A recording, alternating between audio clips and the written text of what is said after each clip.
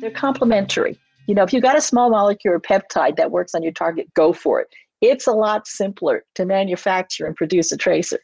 But if there is no such small molecular peptide, then antibodies become a very, very powerful approach to getting a high affinity, high specificity recognition agent for whatever target you're interested in.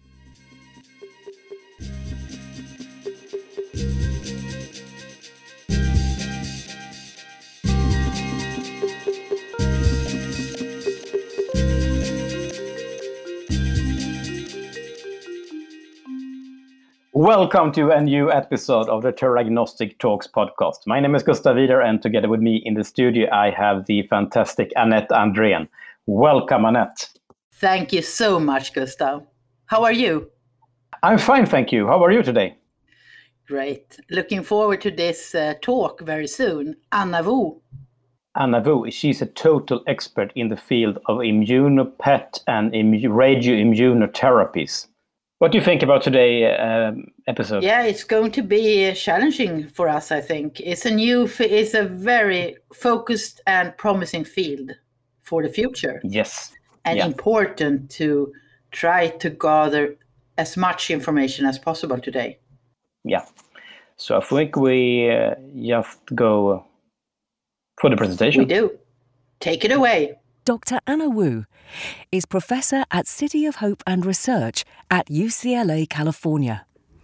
Her research focuses on applications of antibodies for diagnostics and therapy of cancer, utilizing engineered antibodies for targeted radionuclide delivery. Anna Wu has more than 350 published articles and is well cited.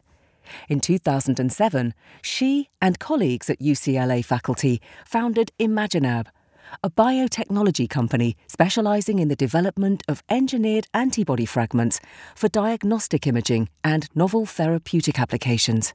And according to Anna, a revolution of precision health is coming. It's just around the corner. Welcome, Anna Wu. You are in Los Angeles, California. What is it like there today? It's actually typical May weather. Everybody thinks it's sunny all the time, but, at this time of the year, we get morning coastal fog and clouds, and then in the afternoon it clears out and it'll be nice and sunny. So haven't seen rain in a long time, unfortunately. It's very dry this year, but it's very pleasant. What's your plan for today? Actually, after we do this chat with you guys, I'm actually participating in a conference, a local conference on entrepreneurship in the Los Angeles area.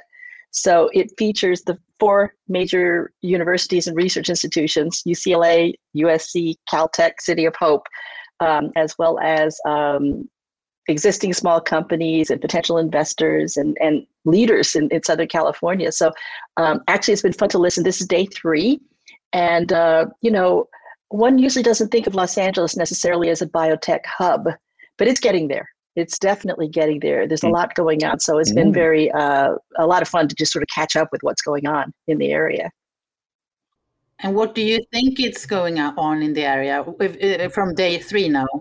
What's on? Well, just sort of generally what's happening is that, we have a lot of intellectual talent. We've got some really great universities, great talent.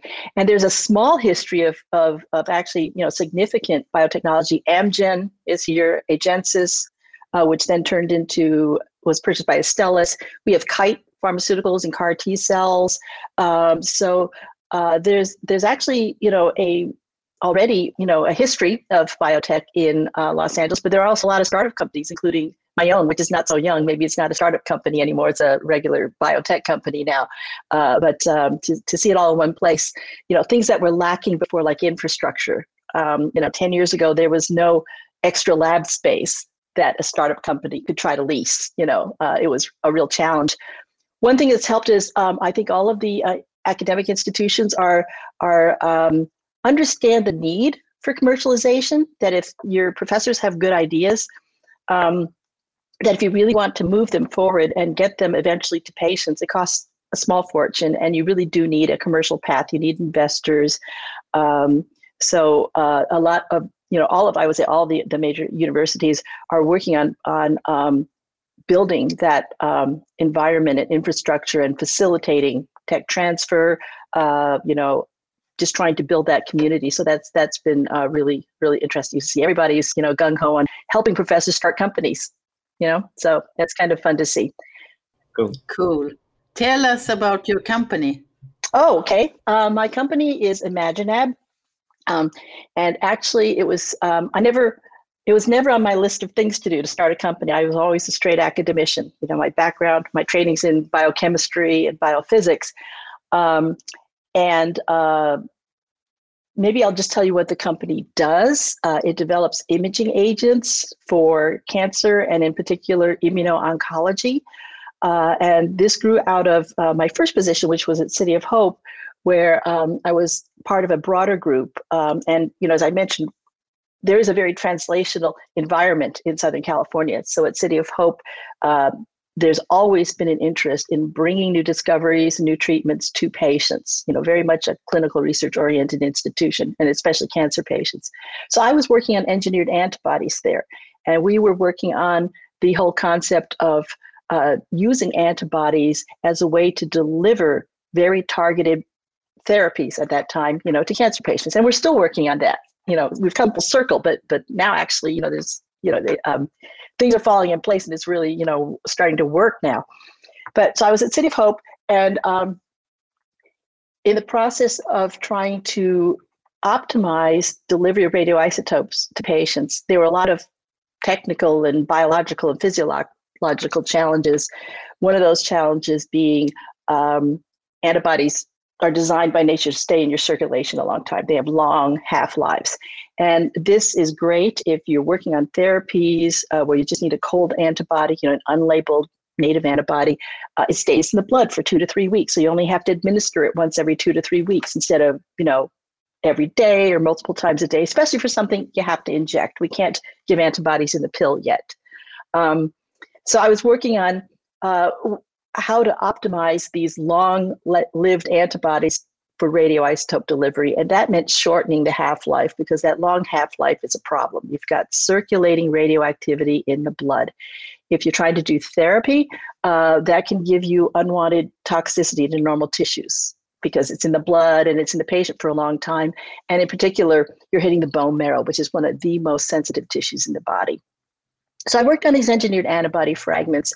And we initially looked at directly targeting tumors. So we worked on a bunch of targets in tumors. We looked at CEA and colon cancer to start out with, and made these fragments. And, one of the things that was great about working at City of Hope early on is they have GMP manufacturing facilities. We had a pilot production facility. We could actually make small amounts of this protein and to clinical standards and do in-house clinical studies. So to me, as a basic scientist, this was a thrill. We had our, radio immunotherapy team, and, I was just the basic scientist, but a very collaborative team. We had not just biologists, but we had chemists, immunologists, but then we had all the clinicians. We had radiation oncology, we had surgeons, we had pathologists, all working as a team around this idea, because that's what it takes. You need all of that expertise. And in the end, you need patients who understand, the importance of clinical research. So for me, it was a thrill, as a PhD biochemist, to come up with an idea that the team felt was exciting and worthy enough to put in the effort of manufacturing it, of filing the investigational new drug application, and bringing it into patients.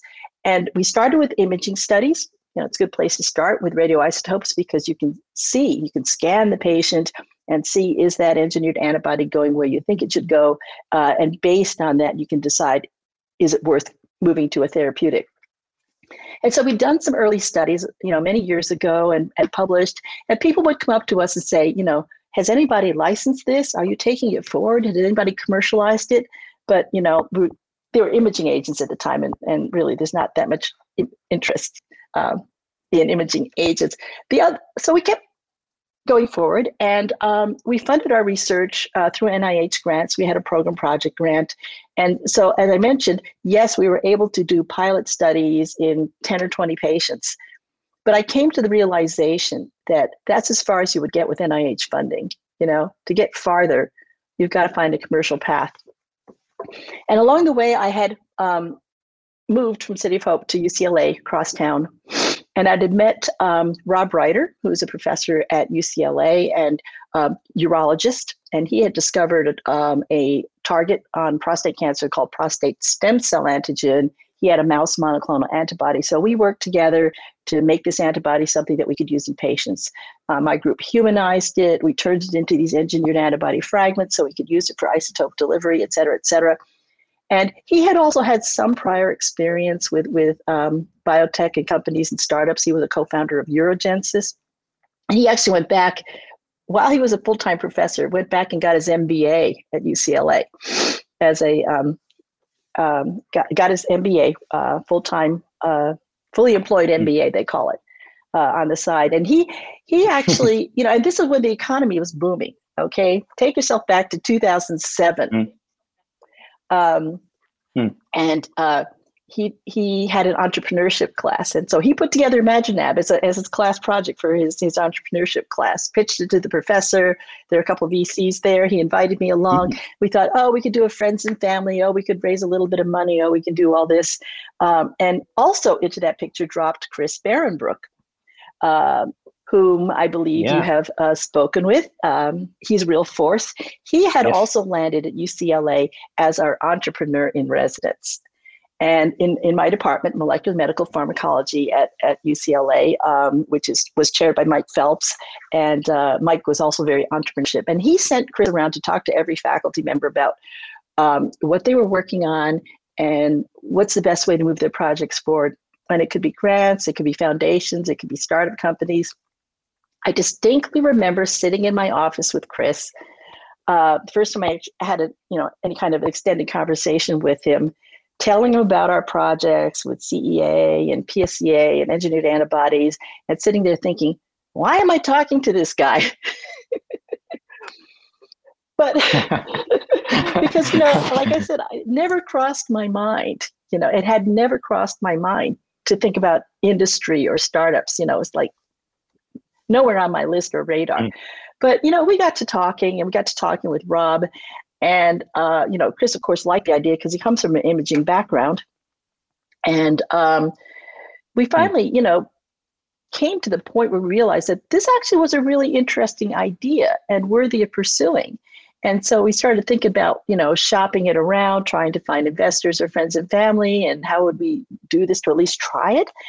And we finally realized that rather than find someone else, we were actually the best people to move this forward.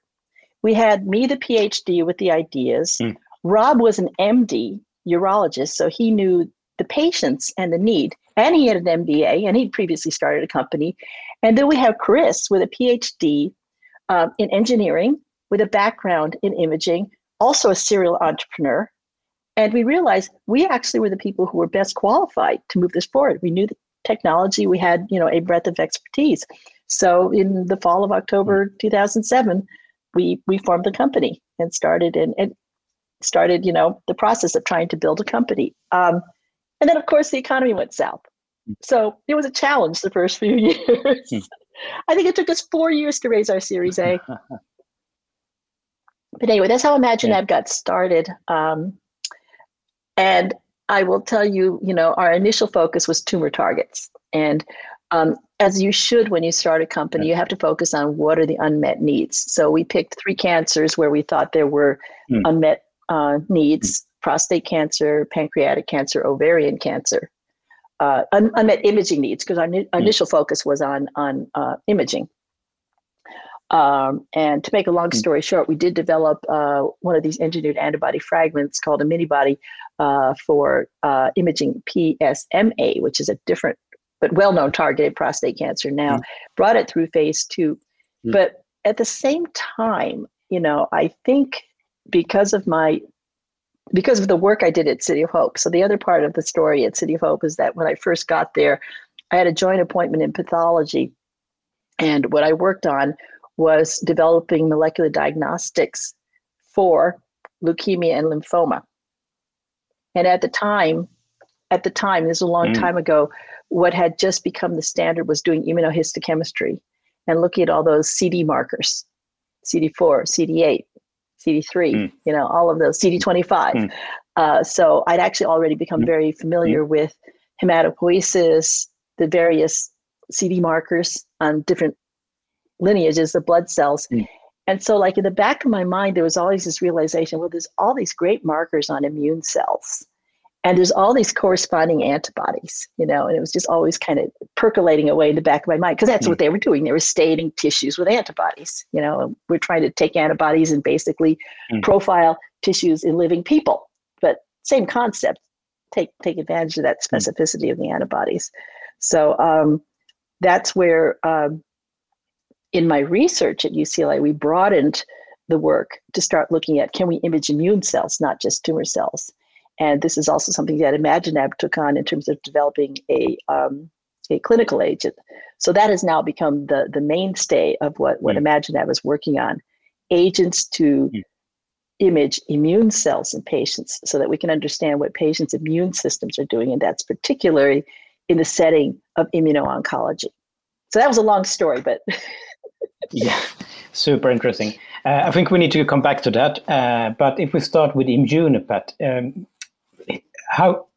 if you would explain the ImmunoPET like for dummies, how would you explain it? ImmunoPET for dummies just means using antibodies to do PET imaging. So PET imaging, positron emission tomography, is it's actually like it was the next generation, but now it's the mainstay of radioactive scanning of patients. And it takes advantage of radioactive isotopes, but not just isotopes that just give off, a gamma ray, which we can detect with our standard, planar gamma scanners. Positron emission tomography, or PET, takes advantage of the fact that there are unstable radioisotopes that we can get that when they decay, they give off a positron. And this positron is an anti-electron. It will scatter in normal tissue until it encounters a short distance. They don't go that far, a millimeter or so, until it encounters an ordinary electron in ordinary matter. And I know this sounds like science fiction, but this happens all the time. The positron and the electron will meet. They will annihilate. E equals mc squared, and instead of a positron and electron, you get two photons coming out in opposite directions. So we have scanners that can detect that decay and interaction. And the beauty of positron emission tomography, or PET scanning, is that it's much more sensitive. It gives you much better spatial resolution because you can tell exactly where that decay took place. And it's also quantitative compared to just conventional single gamma ray, single photon type imaging. So it's the mainstay now. Those are the scanners. And the reason it's become a mainstay is because of one tracer, which is a radioactive glucose molecule called FDG, fluorodeoxyglucose. And that's been a very powerful combination because there are so many processes in which the use of glucose by tissues can be kicked up. So first of all, if you look at a normal person, the brain uses a lot of glucose, the heart does. So that's what you'll see on a normal person's scan is you'll see hot brain, hot heart, maybe the bladder and kidneys. But when cancer arises, malignant cells have to crank up their metabolism. And so they undergo a metabolic shift and they take up a lot of glucose. And so now it's a mainstay in oncology imaging because tumors will light up on a PET scan. And also, if the patient's being treated and the treatment is successful, those lesions will disappear. So that's become a mainstay. So what we're doing with ImmunoPET is we're combining these two technologies. We are combining the exquisite specificity of antibodies. So I haven't talked about it that much, but I think, well, we see it now, in infectious disease. If you get the flu one year and develop antibodies against it, you won't get that same strain again because you've got antibodies that are very specific for that strain, but not for the new strain. So antibodies are very, very specific. And we're trying to take advantage of antibodies that are very specific for tumors. Okay, so with the specificity of antibodies, with the sensitivity and resolution and quantitation offered by PET, and that's what ImmunoPET is. It's using antibodies to image whatever targets you're interested in. So the advantage using antibodies compared to peptides or small molecules is that they could be more specific to the tumor cells. That's part of it, because antibodies are highly specific. The other part of it goes back to biophysics. It has to go with specificity in that in order to get specificity, you have to have some kind of lock and key fit. So and it really depends on what your target is. So if your target is an enzyme or a receptor where its normal binding partner is a small molecule. So for example, standard PET that we do, where we look for glucose uptake, we're looking at an enzyme called hexokinase, and it puts a phosphate group. It chemically modifies glucose. So glucose is its natural substrate. So the glucose has to fit like a key into its active site. So you can make analogs of glucose and they will fit very tightly and very specifically into that site.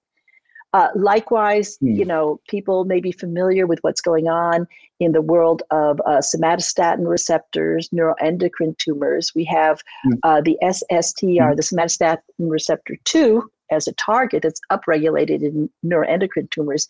And we have these new agents based on octreotide or octreotate. There you've got a peptide receptor. So the target is a protein that binds to, that recognizes a peptide, and you've got a specific peptide that recognizes it. So you take advantage again of that very specific interaction and make an analog of that peptide and radiolabel it, and it fits like lock and key into that target, and then you can either image it or do very targeted therapy. But I think the challenge becomes, what if your target of interest is a big, boring globular protein, and you cannot find a small molecule or peptide that will bind to it with high affinity and high specificity. If it's just a boring, flat globular protein, that's where antibodies come in, because they have very big and very versatile, very, binding surfaces, 1,000 square angstroms, a big footprint, so that they can be generated and adapted. So they have that very high specificity for these otherwise boring looking protein surfaces. So that's the beauty. Antibodies can access targets that small molecules and peptides can't, because they have a larger binding surface, and because the mammalian immune system is capable of tremendous diversity and making antibodies that basically can bind to anything. So that's where they're complementary. If you got a small molecule or peptide that works on your target, go for it. It's a lot simpler to manufacture and produce a tracer. But if there is no such small molecular peptide, then antibodies become a very, very powerful approach to getting a high affinity, high specificity recognition agent for whatever target you're interested in. Super interesting. And there you have done some work, because the antibodies, they will circulate in the body for a long time. And then you have done these fragments of the antibody, or what do you call it, diabodies or mini-bodies. Yes. Yes. So what we've done is, in order to address the issue of the long circulating half-life of antibodies, but be able to use them more effectively for radioisotope delivery, my lab has come up with engineered antibody fragments. One's called a mini-body, one is called, one we didn't invent, it's called a diabody. There's actually groups, Greg Winters in the UK and Peter Hudson in Australia, who really pioneered these diabodies. But we've used them, and we've also further modified them for radioisotope delivery. And so what we've done is we've kept the binding sites of the antibody. So we retain that specificity and affinity, but we've gotten rid of a lot of the rest of the molecule. We want to reduce the molecular weight. They're smaller, so they target fast and they clear fast. And for our purposes too, you've got to realize that antibodies have multiple jobs. They have to recognize their target, and that's the binding sites. But they also have a back end. It's called FC, which is the business end of the antibody, that in that the FC part of the antibody, and it's constant across antibodies, interacts with the rest of the host immune system, which is great if you need a therapeutic antibody. But it's not what you want if you're just delivering an isotope for imaging purposes. You actually don't want to bind to immune cells. You don't want to trigger immune responses. You just want a neutral inert vehicle. So that's part of what we did when we engineered these antibody fragments, is to get rid of anything with biological activity. So it's just a binding and targeting vehicle. And of course, the other thing we do, and we've always done from the start because of my interest in clinical utilities, that we are always working either with humanized or fully human antibodies so that we can use them in patients. So we figure if you're going to engineer, and I think the way I looked at it was, if you're going to have to engineer and produce a recombinant protein anyway, because you've got to humanize it or use a human antibody, you might as well fix everything about it that you want fixed. You're going to go through the trouble. Why don't you just tailor all the properties that you can so that you have an ideal agent? And then you combine this antibodies or fragment of antibodies with isotopes. What type of isotopes? Of course, it's PET isotopes, but should it be long-lived isotopes or short-lived isotopes? And, the answer to that question, like many questions, is it depends. Of course. I think for imaging purposes, shorter is better. And ideally, you'd like to use good old fluorine-18, which is how we label those glucose molecules. That isotope only has a 2-hour half-life. And it's more than just half-life. It's also, this is getting very technical, but fluorine-18 has a close to 100% positron yield. So to make a long story short, you get the most bang for your buck. Some of these other isotopes, when they decay, they give lower proportions of positrons. So only 20% positron yield. So fluorine-18 is great because high positron yield, short half-life. Short half-life means that you wait a day and the radioactivity is completely gone. So it really reduces any radiation safety issues for the patients or the caregivers. There's no radioactive waste. You just wait a day and it's gone. If you want to image something else, you can come back the next day and do something different. So that's great. But it only works if you've also got a targeting agent that targets and clears from normal tissue within those 2 to 4 hours.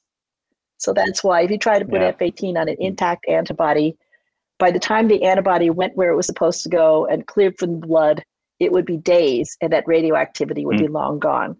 So that's why this field of immuno-PET has been greatly facilitated by increasing availability of radioisotopes. And I'm specifically speaking about isotopes that emit positrons, because truly on the scanner side, that's where the technology is, positron imaging. So copper-64 has a 12.7 hour half-life, so half a day. And then we have a couple others that are being broadly used. Really popular now is zirconium-89, which has a 3-day half-life, iodine-124 with a 4-day half-life. So those are the biggies. If you're talking about wanting to put a radioisotope on a biological, which has a longer circulating half-life and longer clearance time. So that really has revolutionized the field. It's opened up all kinds of possibilities for working with intact antibodies. So, who needs fragments if you can do intact antibodies? Although that's really not my take-home message, but you certainly can now start to look at intact antibodies because we can wait them out. We have isotopes with long enough half-lives that we can wait them out. Cool. Interesting. Yeah. Very cool. Then we have immune response imaging. Yes. I think that's another thing. Maybe. Yes. And you actually might call this the other flavor of immuno-PET because, let me back up first and just talk about and I alluded to it already. I think one of the most thrilling developments over the past several years has been the coming of age of immune-based therapies for cancer. It's highlighted by the checkpoint inhibitor antibodies that bind to PD-1 or PD-L1, which are the checkpoints that in immune responses. But in parallel, and I'll come back to the checkpoint inhibitors, it's not just checkpoint inhibitor antibodies.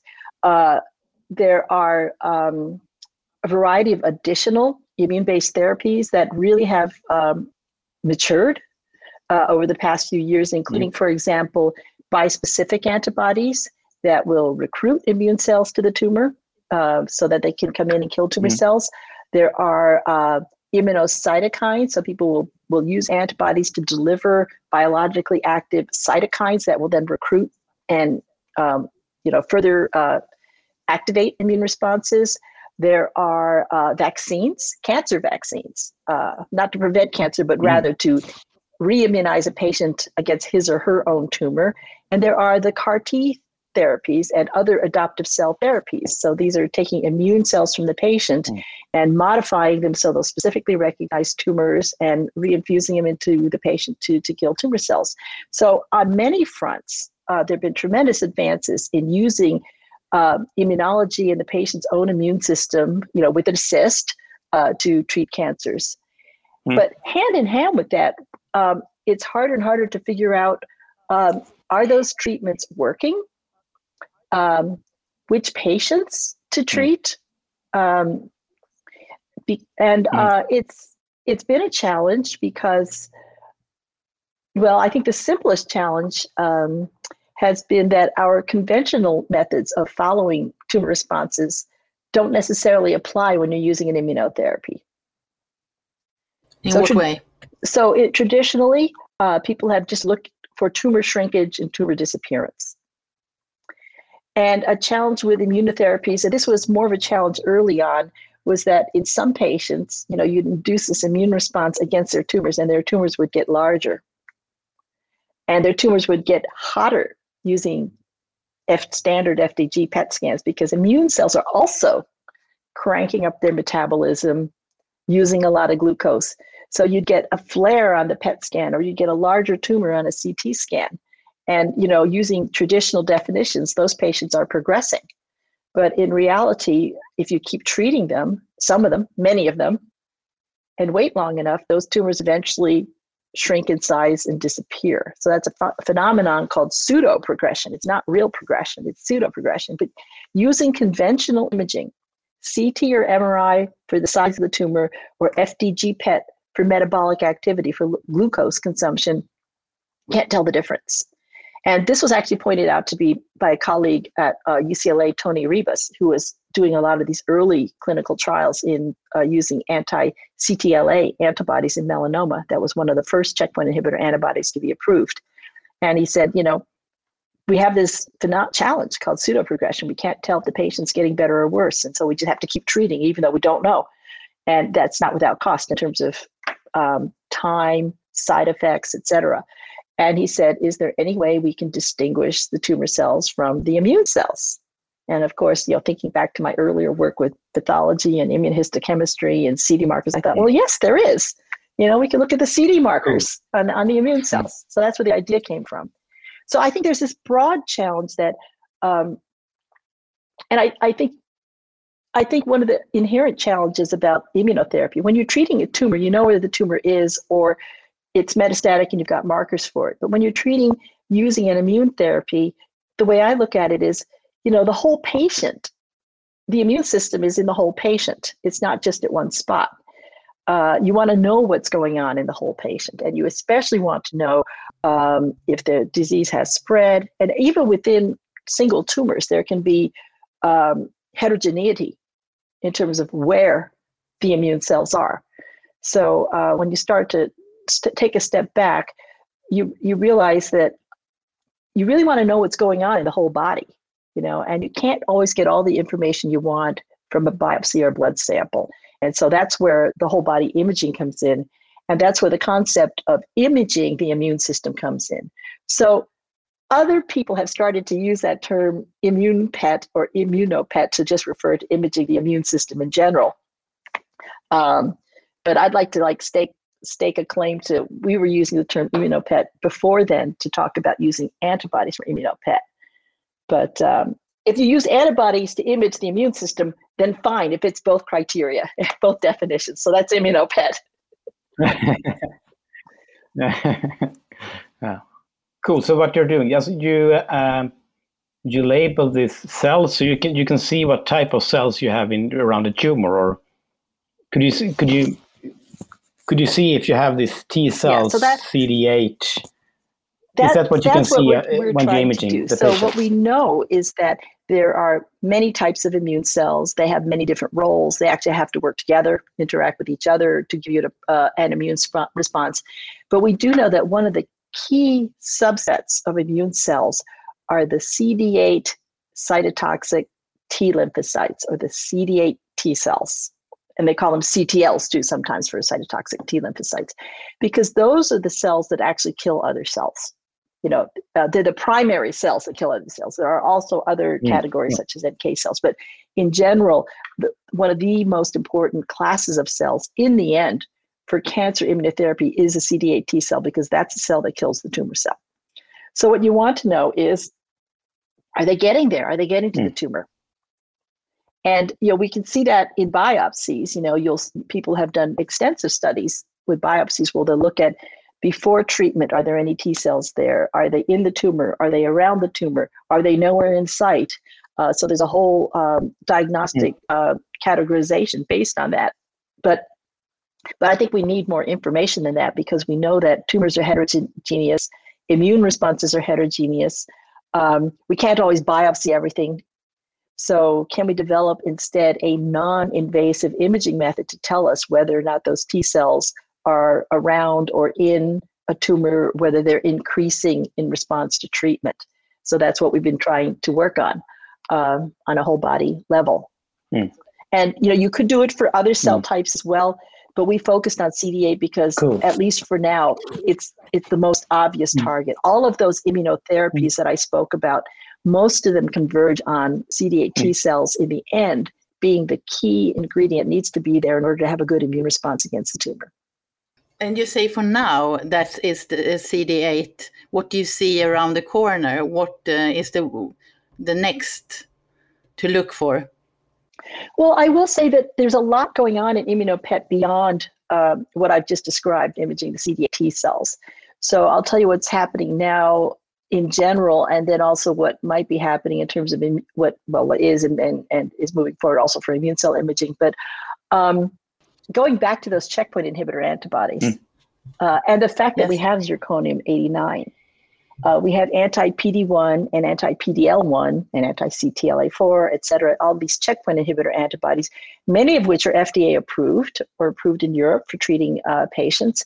And since we have zirconium-89, many groups have capitalized on the fact that you can just take an approved antibody and radiolabel it with zirconium-89 and infuse it back into a patient and image them and see where that marker is. So groups in the Netherlands, groups across Europe have done this in patients, imaged both PD-1 and PDL1 using labeled versions of the approved antibodies.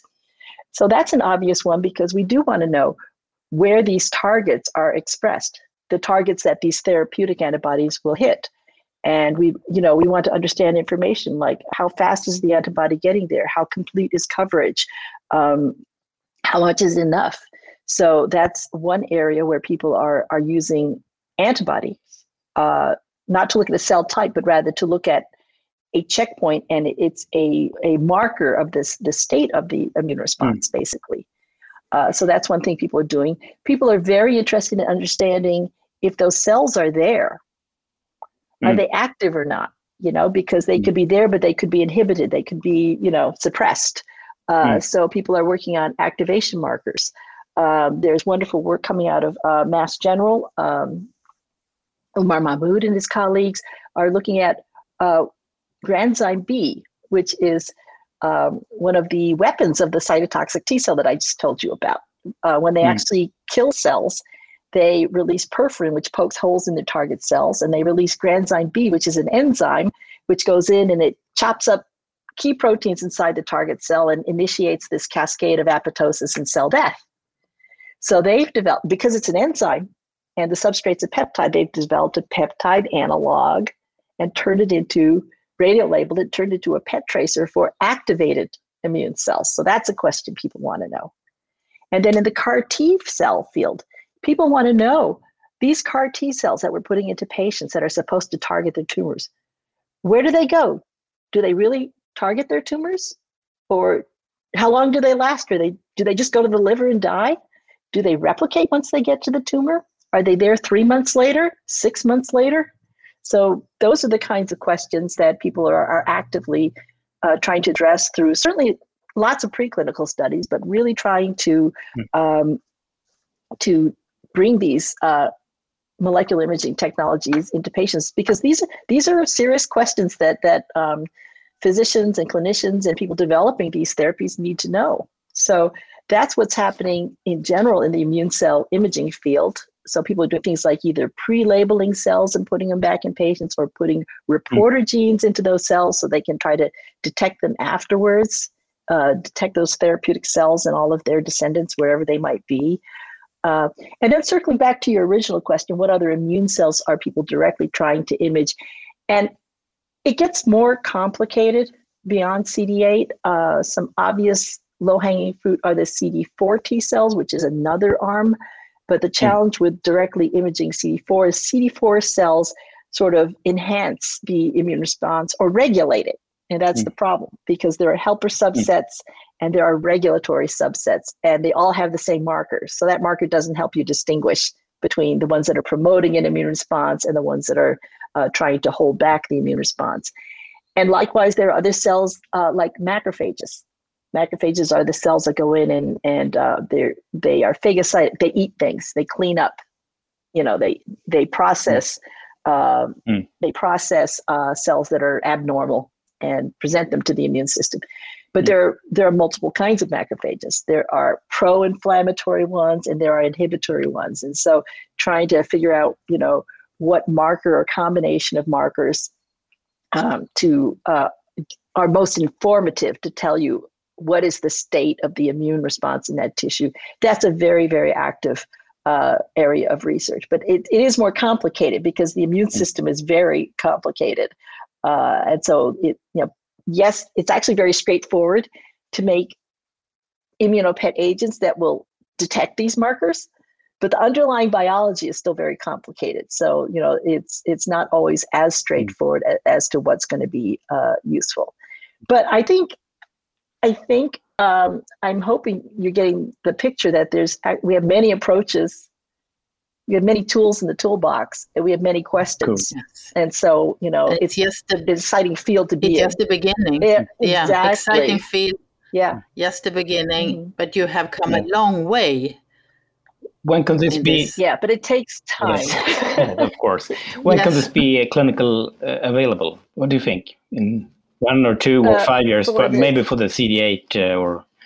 For the CD8 imaging, it's in phase 2 studies now, and hopefully in 2 or 3 years it will be brought forward for approval. So hopefully in 2 or 3 years it might be available. It's certainly available in the context of clinical trials now, and so ImaginAb is conducting clinical trials, but also a number of major pharmaceutical companies worldwide recognize the utility of having this kind of tool. As they develop new immunotherapeutics, one of the things they want to know is how are these therapies working? How well are they working? And importantly, because we also realize the immune system is complex and we're going to need combination therapies. What's the best way to combine therapies? What's the right dosing and timing of agents to get the best immune response? So right now, a lot of pharmaceutical companies are looking closely at not just this definitely at the CD8 immuno-PET, but also other technologies to try to assess, again, on a whole body level, how is that patient's immune system responding to this immunotherapy? So it's available now in the context of clinical trials as people try to figure out what are the best ways to use this. And hopefully it's also something that can be used more broadly in the future once we get into more standard treatments to ask the question, is this treatment working for the patient? Or what do we need to add or change in treatment to make sure that we get a good immune response?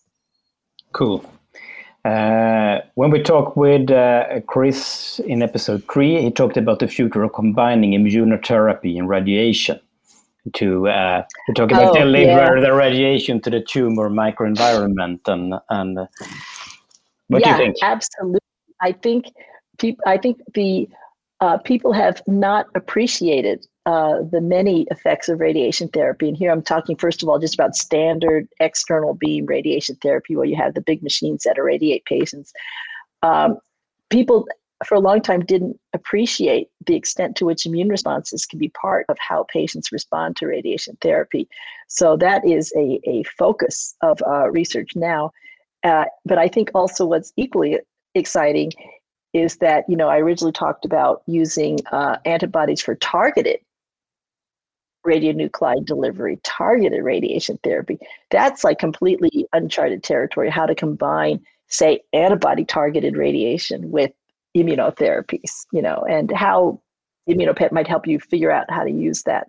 So that absolutely is a very, very exciting field that's seen a resurgence as our understanding of the immune system and immune responses has improved over the years. So I actually have a radiation oncology resident joining the lab who's going to be looking at external beam therapy and imaging CD8 responses to radiation therapy, just directly imaging to see how can we optimize the radiation therapy to get the best immune responses. And actually, I'd like to take an even further step back with regards to ImmunoPET. It's not just cancer and immuno-oncology. The immune system is involved in so many disease processes. And so, for example, in my lab, we did a study in mice. We did an inflammatory bowel disease study. We did a study in mice where we induced colitis. And in this case, it was the CD4 T cells that are the key players. But we showed that you could image that CD4 T cell infiltration into the colon and to the regional lymph nodes of that mouse by using an ImmunoPET process. Others have used ImmunoPET to look at, and I'm just speaking very broadly now, inflammatory diseases such as rheumatoid arthritis, autoimmune conditions, graft versus host disease in patients following stem cell transplants. You could imagine a lot of additional settings. And I'm thinking in particular, autoimmunity might be an area where being able to image immune responses in patients might be very helpful to understand, the extent of the flare-up, how local, how widespread, and is your therapy working? Be able to ask those questions and see more directly, not just based on symptoms or a blood test, but to be able to image and directly tell whether or not, your patient is having a flare-up or whether treatments are working. So it's ImmunoPET can have broad applications beyond immuno-oncology. Potentially.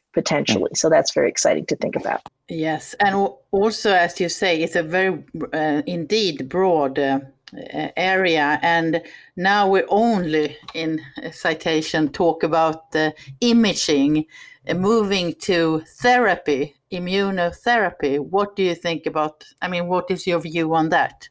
Yeah, so I am actually very excited about the concept of using antibodies for targeted radiopharmaceutical therapy. It's actually what I first started working on when I started my career at City of Hope, and then I went to UCLA. But then I came back to City of Hope, and one of the reasons was to focus more on therapies for patients. But now that we see these unquestionable successes in neuroendocrine tumors and what we're starting to see in prostate cancer, people, the proof is in the pudding. People are going to see the results and see the efficacy of these treatments. And I think people are going to realize that we should be going there. Certainly Big Pharma sees it. There's really tremendous new, resurgence of interest in targeted radiopharmaceuticals for therapy. And I think antibodies are going to be a big part. They have been a big part of it and are going to, again, become a big part of it because of the additional specificities you can reach with antibodies that you can't with small molecules or peptides. And yes, they are more work to develop, but in the end, if you've got an effective treatment, it's worth the extra cost and expense of developing an antibody. The other thing that antibody targeting for radioisotopes will benefit from is that was then and this is now. And now antibodies in general are mainstream therapeutics, not just in oncology, but in inflammatory diseases, in infectious diseases, even in heart disease. There's an antibody treatment for cardiovascular diseases. So the comfort, antibodies are mainstream and there's infrastructure. People know how to manufacture them. They know how to get them through the FDA. That wasn't true 20 years ago or 30 years ago when people first started, working on let's put an isotope on an antibody. So all that is in place. So it's very easy to step over now and just add a radio label. That's changed. A lot of things are converging. So I think that you're definitely going to see there's a lot of antibodies that have been around for a while that are now finally moving forward as potential products, as well as new antibodies. What are the challenges ahead to make this to a true success? Clinical success or commercial success? What is most important to you? Clinical success. Good. I think the same. You know, if you have clinical success, all else follows. Excellent. But I think commercially, you kind of also have to look at, you know, just sort of the broader healthcare picture and what's the unmet need across the healthcare spectrum. But clinical success, what's needed? You need a target that is as specific as possible for tumors and not normal tissues, because you're always trying to balance efficacy against a tumor with toxicities in normal tissues. And then I think there is a lot to be understood about tumors themselves. Some are more radiosensitive, some are more radioresistant, some are more accessible or not. So that's part of the picture. I think that's why hematologic malignancies, leukemias and lymphomas in general have been easier to treat, because they're accessible. You know, cells are in the blood or very vascularized tissues like bone marrow, and those cells actually are programmed to die. They have short lifespans in the normal normal biology. So solid tumors are harder, but you know, the right target, the right antibody, the right isotope, and the right patients. It's easy. But I think those combinations exist. Those combinations exist. You know, we're learning more and more how to do this. So promising. Then it's time for the Nobel Prize question that we have in all the podcast. Who do you think should receive the Nobel Prize for their efforts in theragnostics? In theragnostics? I have a separate opinion as to who should receive a Nobel Prize. I have actually two candidates for Nobel Prize, but and one of them is Mike Phelps for PET scanning, the PET imager. I think that has revolutionized healthcare, cancer care in particular, but healthcare in general. I mean, FDG PET, it's brilliant. And as I mentioned, there are other components of that, not just the scanner. There's the radio tracer. There's a lot of work by a lot of people that went into that. But I do think that he's been a champion of PET scanning. And if it weren't for, and one thing I didn't comment on earlier, the reason we're able to move quickly to these other radio tracers is because the PET scanners are already there. And they're in every cancer hospital. And the way I look at it, it's kind of like we have inkjet printers everywhere, but they only print in black and white.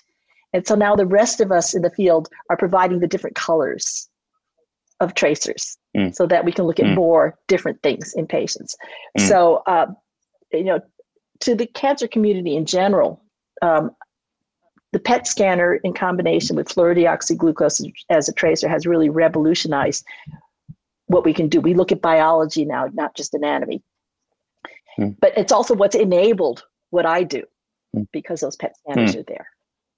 But then the other person I would talk about is at City of Hope, just one of the true pioneers in biotechnology, and that's Art Riggs. Okay, write his name down. He's brilliant. And he actually, his first contribution 40 years ago was hiring a chemist named Keiichi Itakura, who knew how to synthesize oligonucleotides. And as a test project, they put together the gene for human insulin. And this became human insulin, which of course has revolutionized life, saved lives of diabetics around the world. But not only that, he went one step beyond and he said, well, what else could we make in bacteria? Let's make an antibody. So he and his postdoc, Shmulik Kabili, invented recombinant antibodies. So, you know, rituximab, trastuzumab, all those drugs came out of that simple idea. Let's clone the genes for antibodies and express them in bacteria. And that's what they did. And that's what I walked into when I went to City of Hope, was that he got, he kind of wanted to move on to other things. He works on methylation and chromatin structure and all sorts of other things.